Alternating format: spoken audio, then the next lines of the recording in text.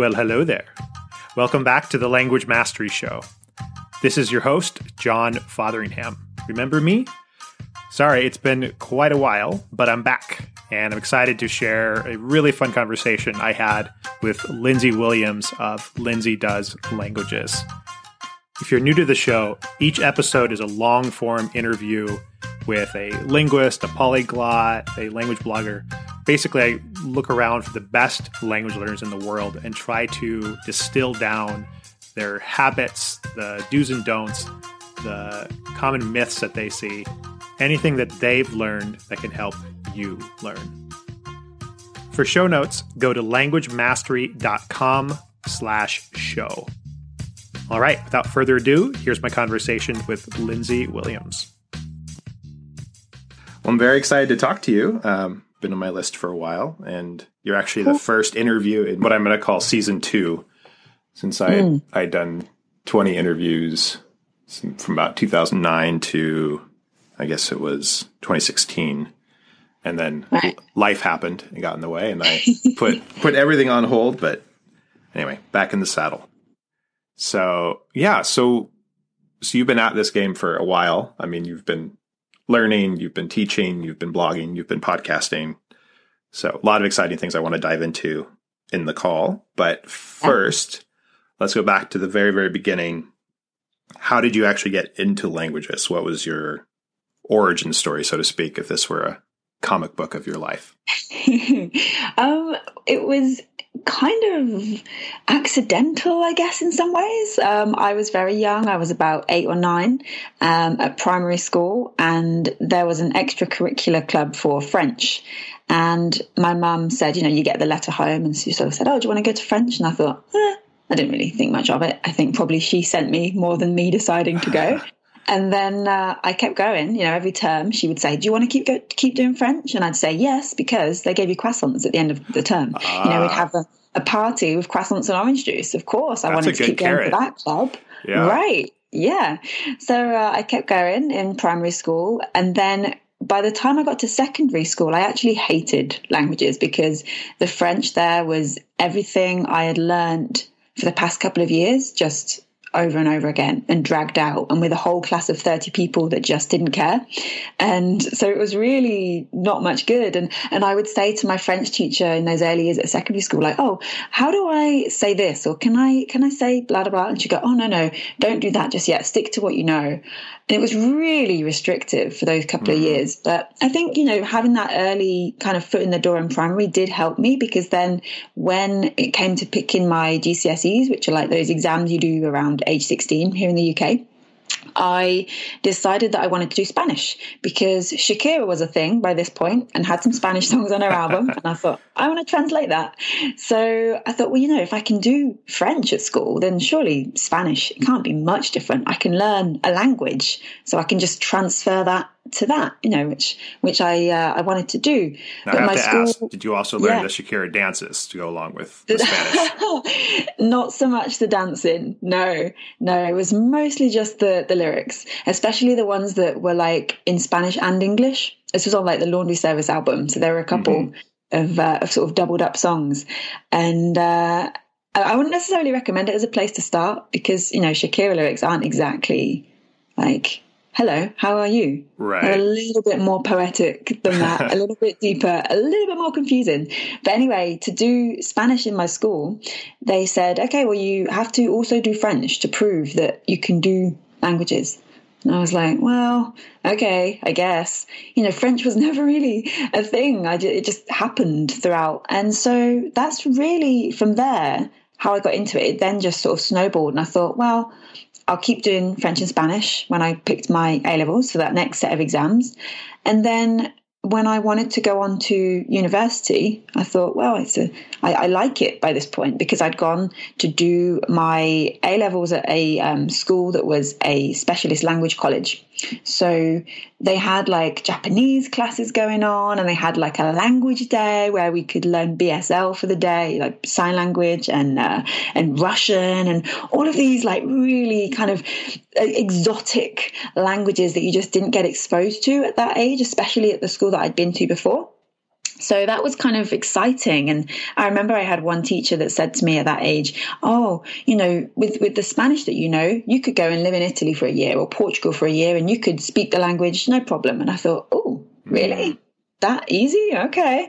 And so I was inspired by that. And, as true or not true as that sort of claim may be, it got me intrigued and it got me learning more languages along the way. And from there, it's just, snowballed, really. The language school, was that in the UK or? Yeah. So it was just in schools in the UK, kind of the secondary school level, they tend to have a specialism. So there was a stage, various governments have various different initiatives, don't they, for education and things. And there was a stage where it was all about specialisms. And so the school that I was at to begin with, their specialism was engineering, which was great if you like engineering. But if you don't, if you like languages like me, then there's no extra money for the language department. Whereas the school that I went to for sixth form to do my A-levels later on, where I went for 2 years, they were a specialist language college. So they had extra money pumped into the language department. So that's where they got all these things like the Japanese teacher and all of these days for languages and things like that. And, they had a fully fledged kind of language lab, they called it, with, audio cassettes. I think they were even cassettes. This was still we're in the noughties here, but we still had cassettes. And you'd have your own set of headphones and be really into that. And that's because they had all the extra money pumped in for languages. So it was just a regular state school, but with a language focus. Very cool. I must say I'm envious. It was very, very lucky. It was very lucky. It was either that, because if I wanted to do Spanish, it was either that school or the college in a town a really long bus ride away that I didn't want to go to because it was such a long bus. So I got really lucky. Yeah. Okay. So then after you graduated from school, what was the next part of the journey?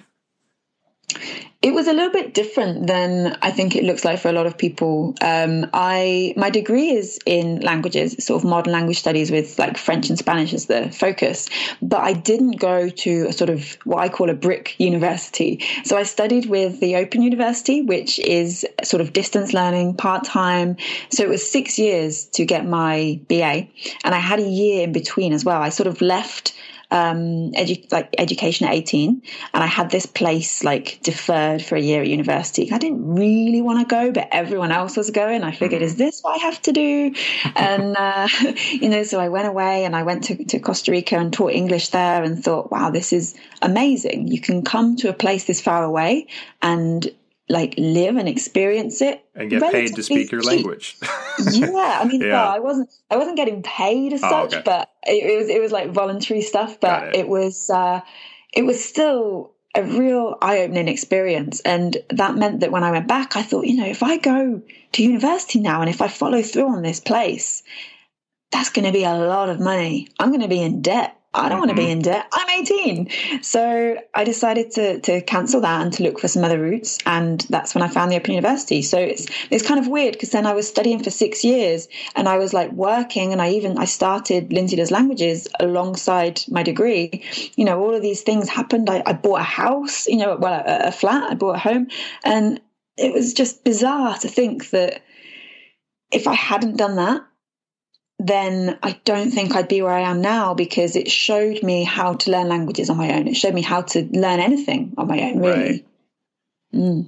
Yeah, that's a really interesting point, which I've noticed amongst a lot of other language learners especially, is they seem to be able to transfer that sort of autodidactic ability to learn anything to other fields. And it's really fascinating and vice versa. I mean, people, maybe they've learned a martial art or, pick any skill. And then I find that they tend to be better at language learning because they already have that confidence. They know they can figure it out, and they're okay with the discomfort of being terrible at something for a while.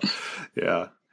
Yeah. That's really cool. Well, good for you to figure that out and avoid that mountain of debt and to have that life experience. I wish I could say I had the same.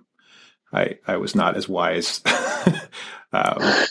But my wife and I, if all goes well, will be debt free by January. So that is very exciting. Yes. That is exciting. Yeah, we've been going hard the last couple of years, pretty much since we got married. That's been our like top priority. So, but good for you. Cool. So from that first experience in Costa Rica, you got a taste of teaching languages as well. So that's kind of the other side of the conversation I actually want to talk about, because you also have, in addition to Lindsay Does Languages and your Language Stories podcast, which we can touch on later, you also have a lot of resources about teaching languages online, the Teach Languages online podcast, and then the Facebook group. So I think this is a good time as any. Let's segue into that a bit. If somebody wants to get started teaching either online or even potentially in country, how do they get started? It seems like, there's a lot out there to guide people, but it can be a bit overwhelming, I think. Yeah, it can. And it feels like there's so many different ways to do it. And there's obviously the more kind of formal traditional route. If you want to teach in schools in any way, then you would need the right qualifications for that. Right. Whereas the way that I did things was kind of different. So I've never taught in a school, so to speak. I've worked in schools as like a learning support assistant, and I was in one school I worked at, I was like within the language department most of the time, and I would take out small groups to teach them French and Spanish, and that was really cool. And that was a really, quite a lucky sort of unique experience. That's not going to be the same in every school for sure. But in terms of like the teaching on my own side of things, I started out teaching privately. So I was tutoring in people's homes.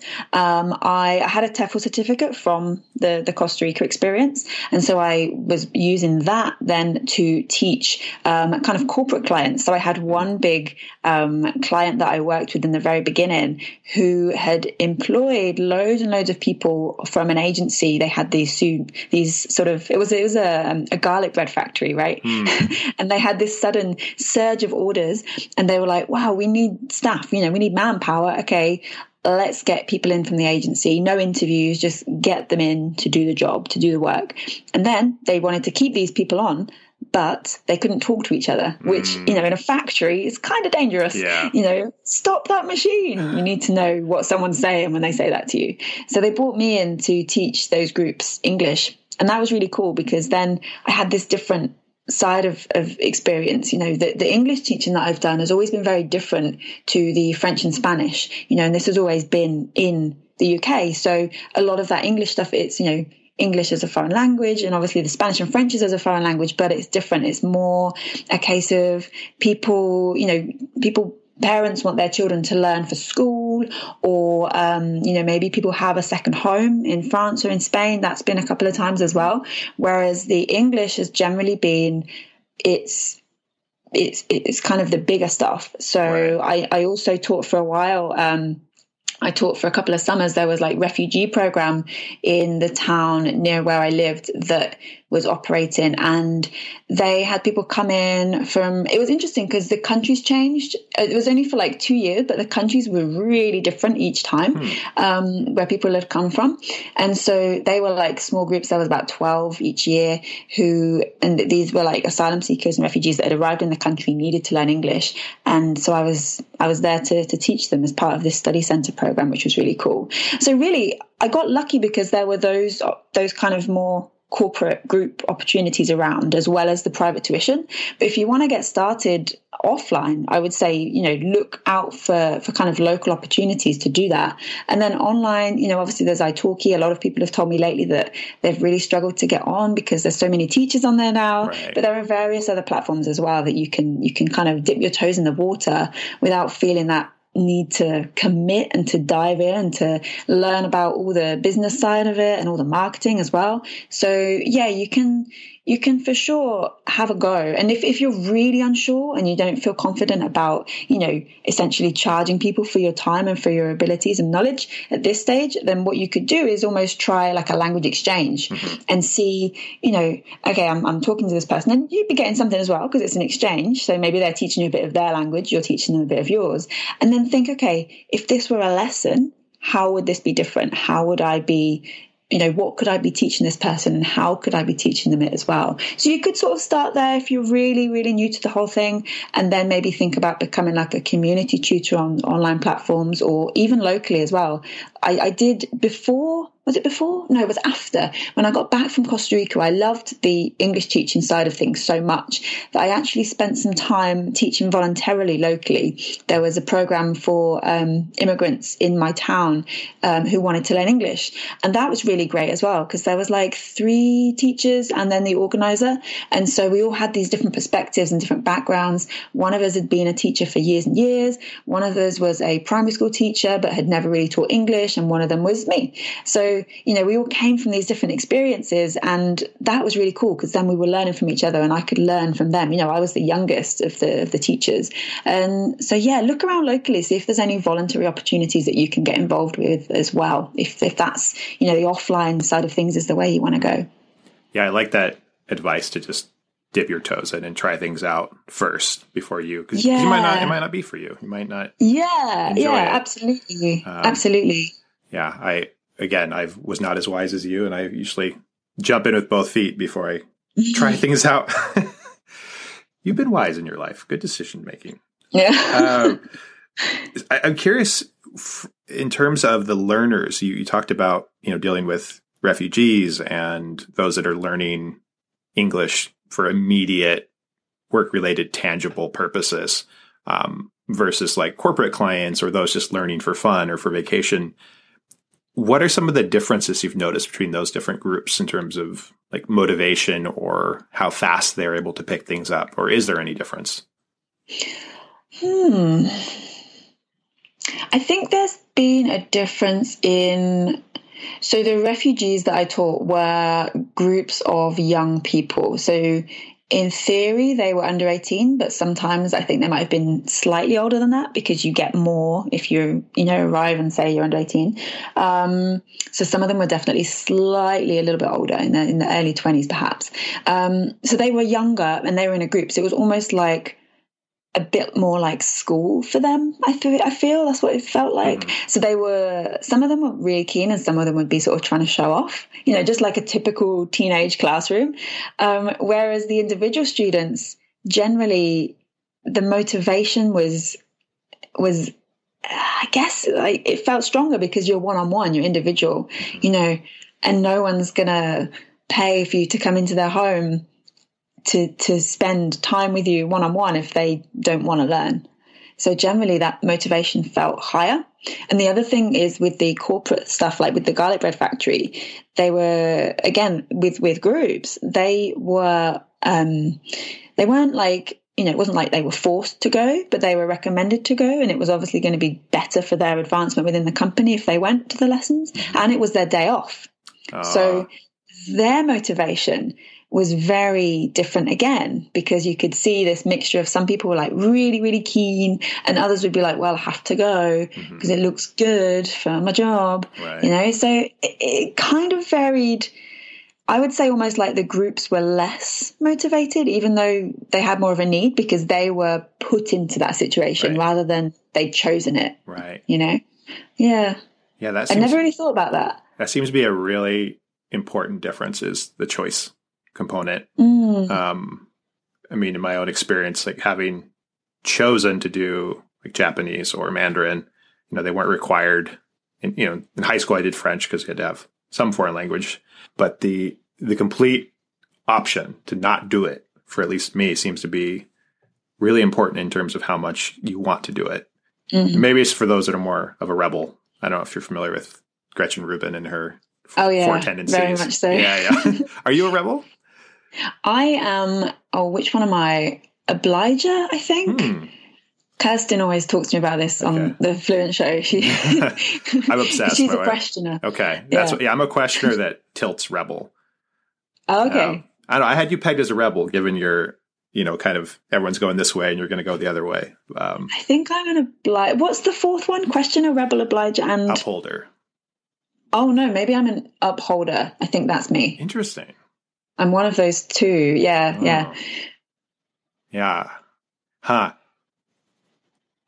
Fascinating. Yeah, it's one of my wife and I's obsessions. We always whenever we meet a new person or if they hire somebody new at like her company, they always want to know what they are. It's in fact, I think it's really useful in language learning too, to figure out which tendency you are, because then you can figure out what kind of activities or, if you're an upholder, for example, I think people tend to do better in school because there's clear expectations and rules to follow, which upholders tend to resonate with more. Same with an obliger, if not a school, at least a group. If you have other people to be in agreement with, okay, we're going to show up this time, this day, or we're going to practice together every Wednesday night or whatever. Rebels and questioners are a little trickier, I think. Questioners just have to believe in the why. If they don't have a purpose for the language, they're not going to stick to it. That's me, definitely. It would be cool to speak whatever. That never works for me. And then the rebel, it's like, they'll do whatever they want to do. Yeah, leave me alone. Yeah. I'm going to do it. Right. Yeah. And if it's part of their identity, I think is the big thing. Their motto is, you can't make me and neither can I. Right. My wife's a rebel, so I have a lot of experience with that. And she's like, yeah, if something's part of who I am, then she does it. But other than that, there's really no cajoling. So, but anyway, that could be a whole other episode.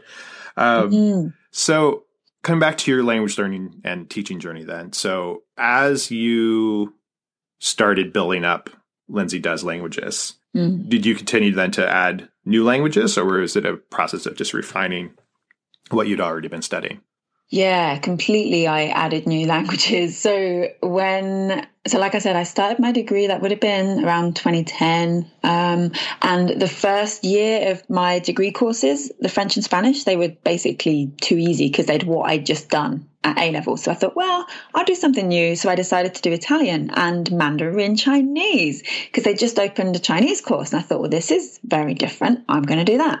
The Italian will be quite easy. The Chinese will be a bit of a challenge, no problem. And I did all right. It got harder as the year went on because I'd never done this on my own before. And on some level I feel like, I should have given it more. Now I know what I could have done differently, but at the time I didn't. I was just following through the course book and, hoping for the best at the exam time. And so then I also did German with the Open University, like in addition to my degree. And then it was around that time when I was doing German that I started Lindsay Does Languages on sort of online. So I started the business in 2012 and then moved everything, began to move everything online beginning of 2014. And I thought, well, if I'm going to write about language learning, I need to be learning a language rather than just doing my, learning a language for my degree. So, I need to go back to the beginning with a language. So I was in the library one afternoon in between lessons and I decided, okay, there's a Dutch book right there. I'm going to learn Dutch. So I picked up the Dutch book and I checked it out and I took it home for a few weeks and I renewed it and I learned some Dutch. And that was the first language that I ever learned completely on my own, without the sort of, academic side of things like I'd had with sort of Italian and Chinese and German before. And then that same summer, not long after I'd started with Dutch actually, I was contacted by italki who wanted to work with me over the summer for their World Cup Language Challenge. And I said, yeah, cool, I'll learn a language for this. Well, it's in Brazil. I'm going to learn Portuguese. So I decided to learn Portuguese, just, on a whim. Why not? And yeah, right, why not? So I did an 8-week challenge in Portuguese. And from there was really when I started to build up these languages that I was studying on my own. So I can't remember exactly the sort of order of what happened next, but I was learning languages because I wanted to share that experience with people. I had a reason then because I had the blog and the YouTube and everything that was like, well, okay, if I'm going to learn Japanese, that gives me something to talk about. It gives me something to share and it's going to hold me accountable. It's like a double whammy, So I learned some, really, really strong why. So I learned some Japanese and I did what else have I done? Esperanto, Indonesian, Korean, Guarani. So it's really accelerated my language learning. For years and years and years, it was just French. Then it was Spanish. And then little by little, it was more. And then poof, all of a sudden, as soon as I started the business, it was a real inspiration to keep learning more. So how has been learning on your own then, how has that process been, how does it look differently on a day-to-day basis than when you were just studying in school in an academic setting? let me ask you this. Yeah. What would an ideal language learning day look like? Okay. So it's changed over the years. Kind of like, I feel like every new language that I was picking up for a while, it was almost like a chance to start again. Right. Not only with a new language, but with a new kind of new methods and new tools and new resources and new ways of learning and new habits and things. And so that's been really interesting. And I feel like now I'm in a really good place where I feel really positive about my language learning and really I'm enjoying it. I think that's really key. Not that I wasn't enjoying it before, but I think that I love it right now. And so what I do at the minute, what it looks like for me is Monday to Friday, I wake up quite early in the morning. And then by the time I'm like, breakfast and washed and dressed and all that, 7 a.m. to 8 a.m., that's my language hour. And that's the time in my day that I have carved out for language learning. And it works well for me in the morning because if I say I'm going to do it in the evening, I'm going to get tired. Right. I'm going to, I'm more likely not to do it. So I'm definitely a morning person in that respect. So I have that time carved out and it changes how I use that hour. But that's pretty much my standard, mostly like 9 days out of 10, that's what happens. At the minute, I have 20 minutes Guarani, 20 minutes Korean and 20 minutes other each day. So those other languages are all the languages I'd studied in the past. So there's like 10 of them, from like French and Spanish, like kind of degree to what did I study probably the least, maybe Dutch. And so they're all different levels, but I just have 20 minutes every 2 weeks, just learning a little bit of contact with that language. And it's really made a big difference. It sounds so silly because it's so small and such a little thing and a small change. But like back in end of September, I'd been doing this for maybe sort of a month, 6 weeks by this point. And I'd had 2 Indonesian kind of 20 minutes during this kind of new study routine, right? And I was running in a race in a half marathon, and there was a guy in front of me who had a T-shirt on that said Indo Runners. And I was like, it had a little Indonesian flag. And I thought, that's strange. I'm going to ask him. So I said, oh, hello, are you Indonesian? He said, yes. Next thing I know, we're having a conversation in Indonesian, like just running a race. I'm Amazing. like, how are you? Apa kabar? Bye. Okay, bye.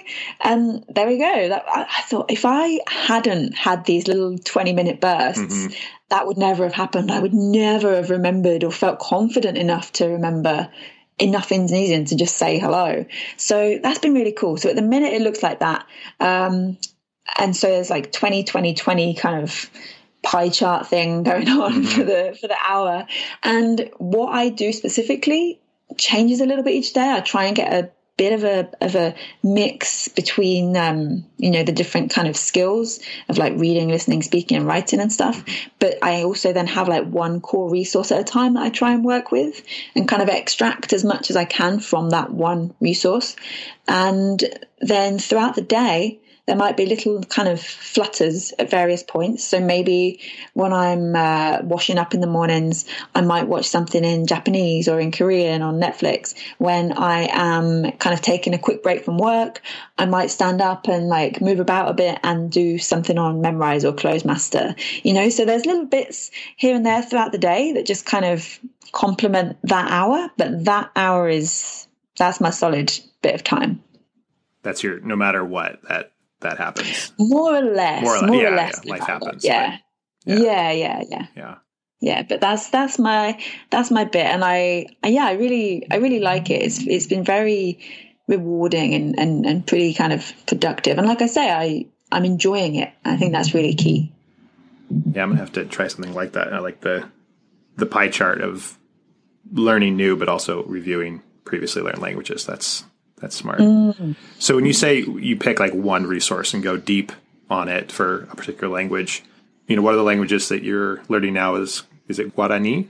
So how is that? Right? Yeah. I know there probably aren't a lot of resources for that language. So for less populous languages, how do you go about finding a resource, or what are your like go-to strategies? It's been a really interesting kind of journey, I guess you could say, with Guarani because of that. At the beginning, I was very kind of pleasantly surprised to discover there's actually a Duolingo course for Guarani. Oh, that's cool. Yes. is taught in Spanish. So it doesn't show up unless your Duolingo is logged in as Spanish. Right. And then obviously you need to know Spanish to be able to do that.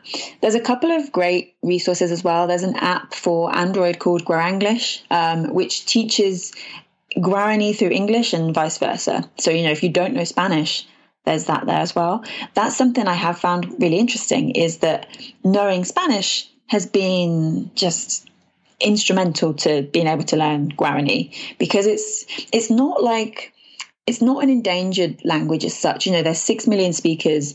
It's very highly regarded, within Paraguay. It's had its problems throughout history, of course, but it's in a relatively good place as far as kind of, indigenous languages go. Guarani is like this bizarre example of how it can be done, I guess. And it's really fascinating. So even though it's still quite a widely spoken language, within its sort of geographical area, it's not very widely studied. And that's the thing that makes it interesting, because a lot of the resources that do exist in the country. So I studied for almost a year before I went to Paraguay. And since I've come back, it's been so much easier, because when I was there, I was able to buy books. I couldn't get any books online. All I could find was one dictionary. And so I was able to actually buy books. So now it's a lot easier, because I have these resources available that I can use and kind of complement. Everything else that I found before now complements those more solid resources, rather than just having those sort of things that complement it the other way around. So things I found really useful before I had those books, I would say, like I said, the Duolingo. So I'd always recommend starting to look in the places that you normally would look, but you might not expect to find something. So don't just rule out everything that you already know, because you might be pleasantly surprised. There's a few courses on Memrise. There's a course on Closemaster, for example, for Guarani, which, really surprised me. And then the second thing I'd say is that livelingua.com. If you go on LiveLingua and you look for project, they've got a whole host of the free courses that you can get. So there's Peace Corps, you say, don't you? Peace Corps, I think it's DLI and FSI. I think I got those the right way around. Yeah, they're all on there for free, and there's 130 languages. So, and they have one for Guarani from the Peace Corps, which I used in the sort of early stages. So, but here's the thing, right? I had this PDF course, so then all of a sudden I'd gone from a Duolingo course that's, not really a course. It's more like a complementary tool, right? So then having this PDF, and it was like gold. So actually having less resources was a benefit, because then I was teaching myself and I was learning how to make the most of that, what little stuff I did have, rather than, learning French or Spanish or English or Japanese, where there's so much choice that it's almost overwhelming to know where to begin. So actually you can kind of embrace that side of things. If you're learning a lesser studied language, you can say, well, what I do have is what I have, and I'm going to make the most of it. So, there'd be like a dialogue in that Peace Corps book, for example. I'd take it, I'd read it out loud. I didn't have any audio to go with, unfortunately, but I'd take it, I'd read it out loud, and then I'd maybe copy it out and try and then switch words around. So, if it said this is my brother, I would try and say this is my mom, that kind of thing, just so I can see the structure. And then I had a tutor. I was really, really lucky, and again, really surprised, looking in those same places that you normally would, that on italki, there's, I think there's a couple now, but at the time there was one tutor for Guarani. So I worked with him for a bit, and I would then bring my stuff to him in the lesson and say, oh, how do I say this word? How do I pronounce this? Can you read this dialogue out for me? And stuff like that. So that was really helpful as well. So yeah, it's been surprising. And there's always the most difficult thing I found with Guarani in particular is finding good listening material. I'm now kind of getting better at it. I found a lot more music now, which has been quite a joy. Every time I find a new kind of Guarani sort of artist or song on Spotify, I'm like, yes, add it to the playlist, another one. And so that's been really good. And there's a YouTube channel that dubs short clips from films into Guarani, so that's been helpful as well. but everything that I found, there's almost like a missing piece. So, I found the songs and I found those YouTube clips, but those YouTube clips don't have English or Spanish subtitles necessarily. Right. Those songs, maybe I have to hunt around a bit to find the lyrics. And, there's no kind of activities like lyrics translate or anything like that to use with those songs. So there's always something missing. So you have to get a bit creative. And that's what it's really taught me more than anything, is this idea of just having fun and getting really creative. It's almost like those resources, every one of them is like a sponge, just, weighed down and heavy with water, and I can either go blip and have a little squeeze of the sponge, or I can really, really wring it out and get the most from it. And I've been learning to really get the most from every resource since I've been learning Guarani. Great analogy. Yeah, I think to your point of the overwhelm of resources for other languages, that is such a real problem. I mean, the struggle is real. Especially for something like Japanese. I mean, there's just so much media, and the paradox of choice can be really hard you spend all your time trying to find, quote unquote, the perfect resource that's just the right level, just the right topic that fits your interests. I like that. So just pick something and then squeeze all the water out of it. Don't waste so much time looking for resources, but the time actually using the darn resources you already have. Exactly. Yeah. Sage advice. Yeah. You mentioned earlier in the chat about how when you had first learned French and Spanish that someone had told you that switching to Italian or Portuguese would be rather easy because they're similar languages. And you said that may or may not be true. So what has been your experience then since later learning Italian and Portuguese? How easily did it transfer, or ironically, was it more difficult because they were similar but different? Yeah, that's a good question. I think knowing Spanish and French, I would say, definitely helped to learn Italian and to learn Portuguese, the same as knowing German helped me to learn Dutch. But I think in terms of like the question of, do they get more confused? I think it's about what's strongest. I feel like when you get a language to a strong enough point, maybe like kind of high B1, B2, then it becomes much more solid in itself, and it's less reliant on that stronger language that you do know. So for example, my Italian and my Portuguese aren't quite at that stage, I don't think, at least because I don't use them. If I were to suddenly start using one of them all the time, then I think it would get there quite quickly. But the way, the knowledge that I have kind of now in comparison to my Spanish is a lot lower. So if I'm trying to speak Italian, I'm going to just fall back on Spanish all the time. I'm going to just, get confused in that direction, but it doesn't happen in the other direction. So if I'm speaking Spanish, I'm not going to suddenly throw in an Italian or a Portuguese word. So I think the stronger the language is, the less likely you are to mix it up. I wouldn't necessarily recommend learning some very similar languages at the same time, right. Even though I've always, people say like, I really want to, I'm learning language X and I really want to start learning language Y, but I don't want to forget language X. What do? I can't learn them at the same time. Panic. And it's weird because I've like most of my language learning, I've been learning at least 2 languages at once. It's just, from school, that's like I said, the Spanish at GCSE, they said, you have to do French as well. So I was always just, it was never not a possibility for me.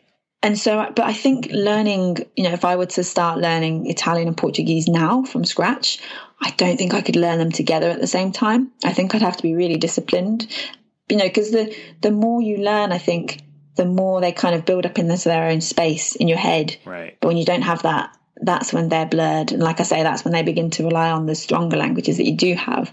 So it wasn't, I didn't go and live in Italy or live in Portugal for a year like my teacher said, but I did find it easier than I have learning other languages. Definitely. That makes sense. Yeah. I learned Japanese first and then Mandarin, which, syntactically and phonetically, they're very different, but, at least the characters are, at least there's a fair amount of overlap. So that definitely was an advantage, but, I'm definitely glad I didn't learn them both the same time, at least in terms of, this given kanji, how is it written in traditional Chinese versus simplified Chinese versus Japanese? That kind of thing could be definitely confusing. But yeah, good advice that you can still learn multiple languages at once. Just make sure they're probably not really related or maybe the same language family, but some space between them. Yeah, I think so. I mean, I think also some people are really good at that. And it's almost like I know, do you know Elisa Polese? I don't. So she teaches a class. I think she still teaches it the same, this class, where she teaches 10 languages in one class, which is amazing. And you know, it's like, well, how do you not get them confused? How do the students know which is which? But you know, the way that she does it, I've heard her talk about the methodology that she uses and stuff before, and that is something I'd be like, yes, I want to try this. Yeah, that sounds exciting. Can you imagine? Yeah, 10 for the price of one. Like linguistic Disneyland. Right? Yeah. Amazing. So, what are some, now that you've been at this for a long time, what are some, both teaching and learning, what are some really common mistakes that you see a lot of language learners make? Not setting goals, rather not setting the right goals. I think there is a kind of general confusion between ambition and goal. So we might start out and think, you know what, I'm gonna be fluent in Spanish. Mm-hmm. Okay, that's cool. That's an ambition. Right? It's almost, you know, if it's a goal, it's an end goal. And what you need to actually make that happen is smaller goals along the way so that you're constantly achieving, you're constantly succeeding, and that you're going in the right direction, you're doing the right things to get you there. So I think that's a big thing that we don't, you know, language learners, we don't always do in the right way. So definitely goal setting is one big thing. And I think being kinder to ourselves is another. So it's quite an ambitious thing to say you're going to learn a language, even if you're not saying, I'm going to be fluent in Spanish. You're just saying, I just want to learn a few phrases in Spanish. So when I go on holiday, I can speak to the waiter and the staff at the hotel or whatever, right? That's still quite an ambitious thing. And not everyone is doing that. So when you're doing that, that's pretty cool, you know. And so that in itself is an achievement, to recognize that you want to do this. And we're so hard on ourselves when we don't, you know, achieve what we want to achieve, because I think in reality, because we haven't set those goals right, the goals that we are imagining are way too far off. They're way too high and they're way too unattainable, at least at the stage that we're at.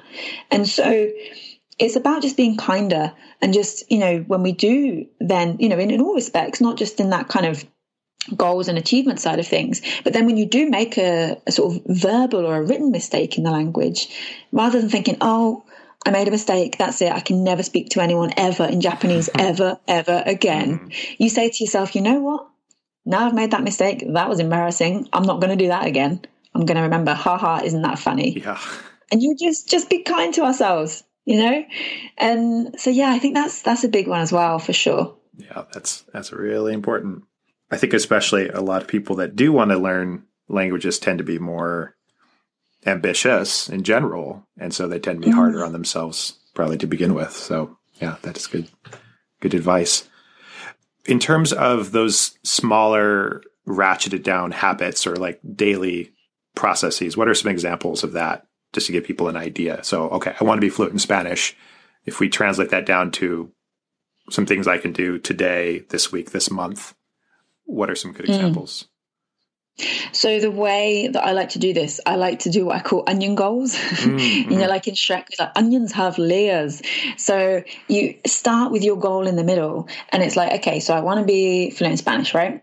First of all, I would put that on the wall as like a motivational poster, and then come back to your goal again and put something else in the middle. So, you know, what is it that you actually want to be able to do in the language? Because, you know, fluent is quite open and vague. Right. So get a bit more specific. So maybe you say, I want to be able to feel comfortable in a conversation that goes beyond food and ordering food with a waiter in a Spanish restaurant, right? So you get a bit more specific with it. You know what you're aiming for roughly. So that goal there, that's a speaking goal. It's also a listening goal, because, you know, to speak, you need to listen. And you're going to need some vocabulary. It's quite a big goal. You know, what's the conversation going to be about? You know, so, you know, maybe you want to even get even narrower with that, about what you want to talk about. But then you put that, whatever you settle on, you put that in the middle of your circle. You add a ring around it and you say to yourself, how? It's like a real nagging voice in the back of your head going, how are you going to do it? How are you going to do it? Right? So you say to yourself, well, how am I going to do that? How am I going to make this happen? Well, I need to start speaking with people.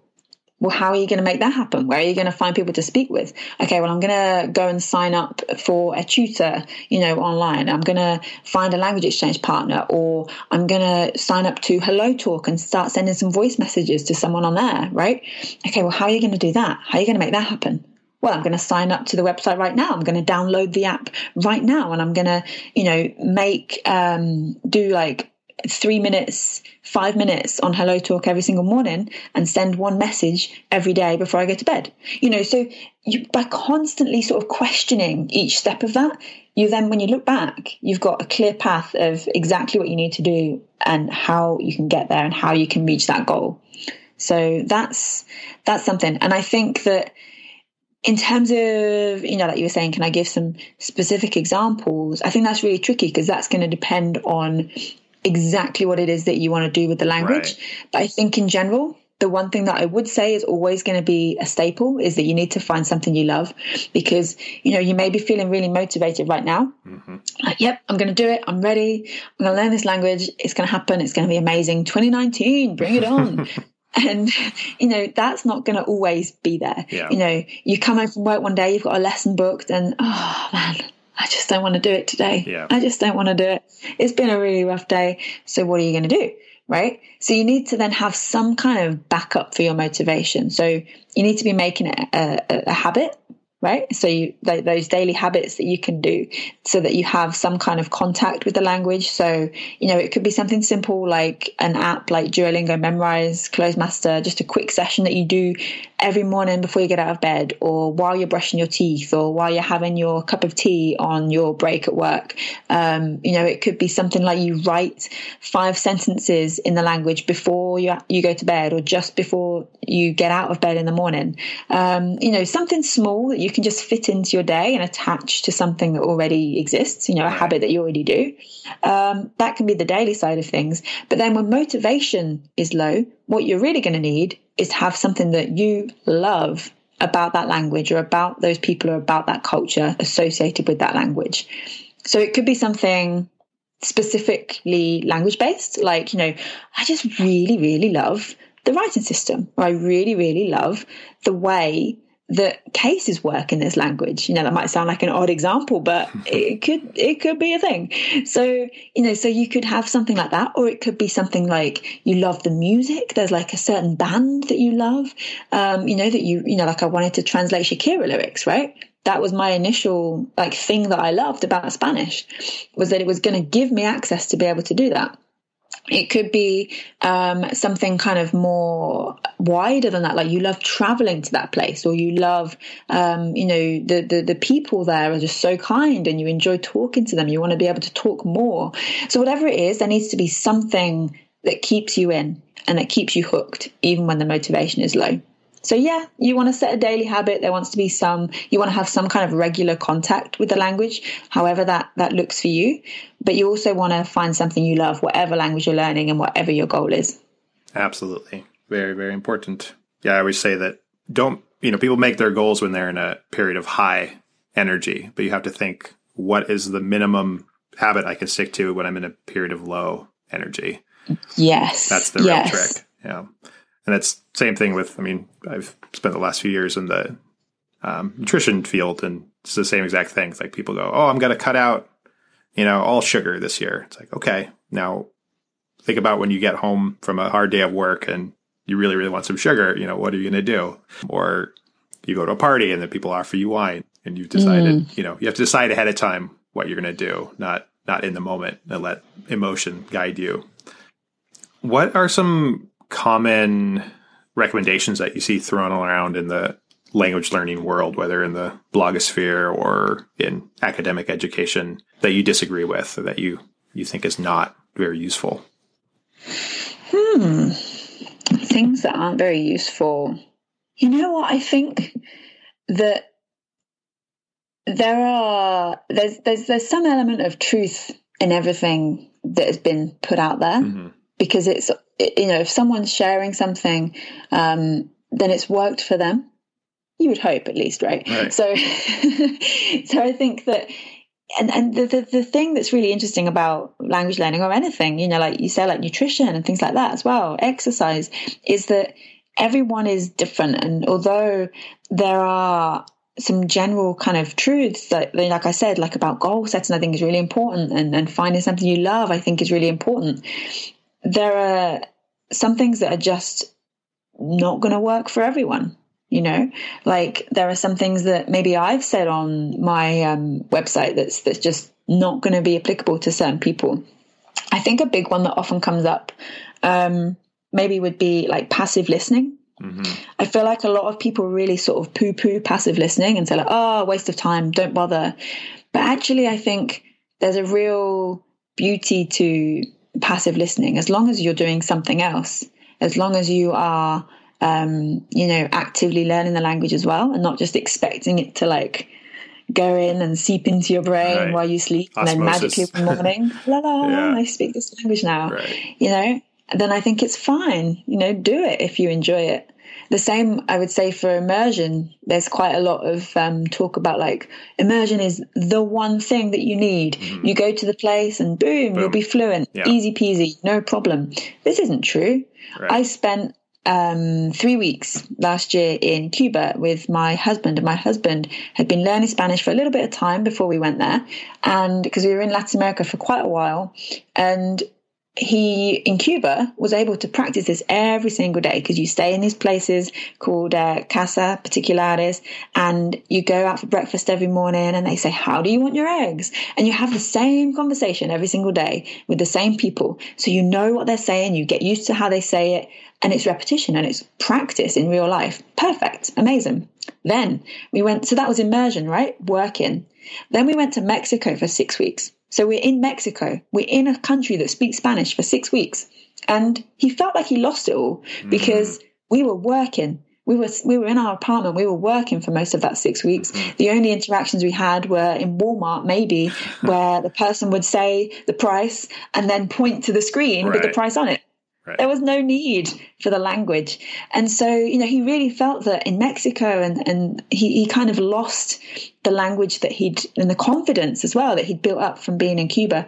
So immersion is not this one size fits all answer either. Right. Again, much like the passive listening, it can work. It can be a great complement, but you need to be actively doing something as well. And I think that's perhaps the biggest myth, is that there is like a magic pill, right? Mm-hmm. There is like this one formula that you're going to unlock everything and you'll be fluent. Because that's really not the case. Successful language learning is a combination of lots of different activities, lots of different methods and experimentation and trial and error. And it's not always going to be easy. It's not always necessarily going to be fun. I think it should be. I think you should aim to make it as fun as possible. Right. But I think that's the biggest myth, perhaps, is that, and it's interesting because you started when you asked this question and I sort of went, no, there's none. But I think this is it. The biggest myth is that you can just do it with this one fix, whatever that one fix is. Yeah, there's no panacea. Certainly not. Yeah, and living in Japan and then Taiwan, I mean, there were people that I met who'd been there for decades, literally decades, and could not speak the local language because they had lived in a little English-speaking bubble. They had English-speaking friends, and they had maybe a local significant other who could speak the language for them, and so even though they had passive input throughout their day, potentially, they weren't actively trying to assimilate it. And so they might as well just have been back in Kansas or, whatever. So definitely that is not a guarantee. But on the flip side, I think it's really important. I know you talk a lot about this too, is you can create a immersion type environment anywhere in the world now with, with online resources, with podcasts, with YouTube videos, with, going in italki. I mean, you can get exposure to, even now, Guarani. I mean, almost anywhere in the world. It's pretty amazing. We are definitely spoiled for choice today. This is true. Yeah. Part of me always wants to go back in time and then actually start learning like Japanese now. Because I feel I used to like carry around this, 80-pound kanji dictionary that filled my entire backpack. And now I have the same thing on my phone. It's absolutely amazing. Yeah. At the same time, though, I'm curious to go back in time and to almost start learning a language when we didn't have all of those things. Like, how did people do this? Right. Well, like you said, you don't have all the distraction either. You have one choice. Yeah. This is it. This is the dictionary. This is the one book, and that's it. And then so you don't waste that time on paralysis by analysis. So I guess there's pros and cons on all sides. Just a few more quick questions. I know we're getting long on time now. What have you changed your mind about in the last 10 years, if anything, about learning and teaching languages? 10 years, let me think. Or 5 or whatever. End of, okay. I'm trying to think back. That's a good question. I think, I don't know. I think what have I changed my mind about? I would say that in the past, I thought that it was never really that I thought that there were languages that I would never learn in the past. I felt like, that languages exist, but there's no, it's not at school or there's no course for that. It's never going to happen. I'm never going to be able to learn that language. And now I think that it's possible. I feel that now. I feel that if I really wanted to, I could learn any language in the world. Very cool. I would say that that's what's changed in the past decade for me. Beautiful. Yeah, that is a great attitude. And I think a good place to call it a day here. Okay. So if people want to learn more about you, where do you recommend they go? So everything is on lindsaydoeslanguages.com. And it's Lindsay, Lindsay. And on there, you'll find everything for learners, for teachers. At the top, there's a learn and a teach button. And there's also a language stories button at the top as well, which, as you mentioned, is my video and podcast documentary series in Latin America. And highly recommend it. Yeah, I've been binging it for the last week or two. And it's really... Are you on podcast or video? I've been doing the podcast. I listen as I walk, but I know that it's also a video show, so I do want to peep a few of those when I have a chance.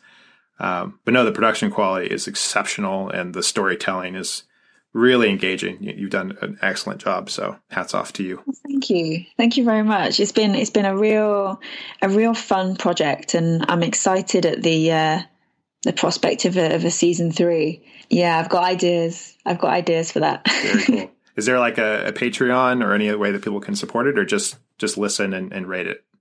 Yeah, listen and review is the best way. If you want to support in any way, the planner is probably the best way to do that. Right. That's my lowest price option. Yeah, you mentioned the onion goals. I know that's a part of that. That's a part of that. Yeah.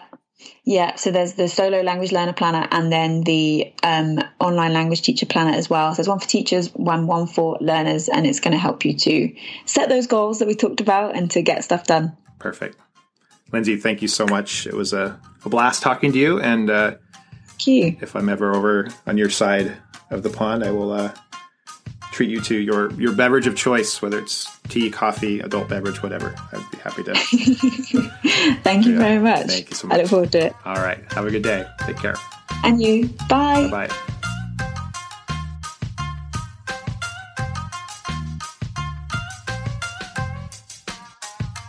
Well, I hope you enjoyed my conversation with Lindsay Williams of Lindsay Does Language. For show notes, go to languagemastery.com/show. There you'll find the tips we talked about, links to resources we discussed, and more. If you enjoyed the show and want to be of support, one of the best things you can do is go to iTunes or Stitcher or whatever podcast app or provider you use and leave a 5-star rating and a bit about what you liked about the show. That helps other people find us and keeps this train rolling. All right, we will see you next Friday. Until then, happy language learning.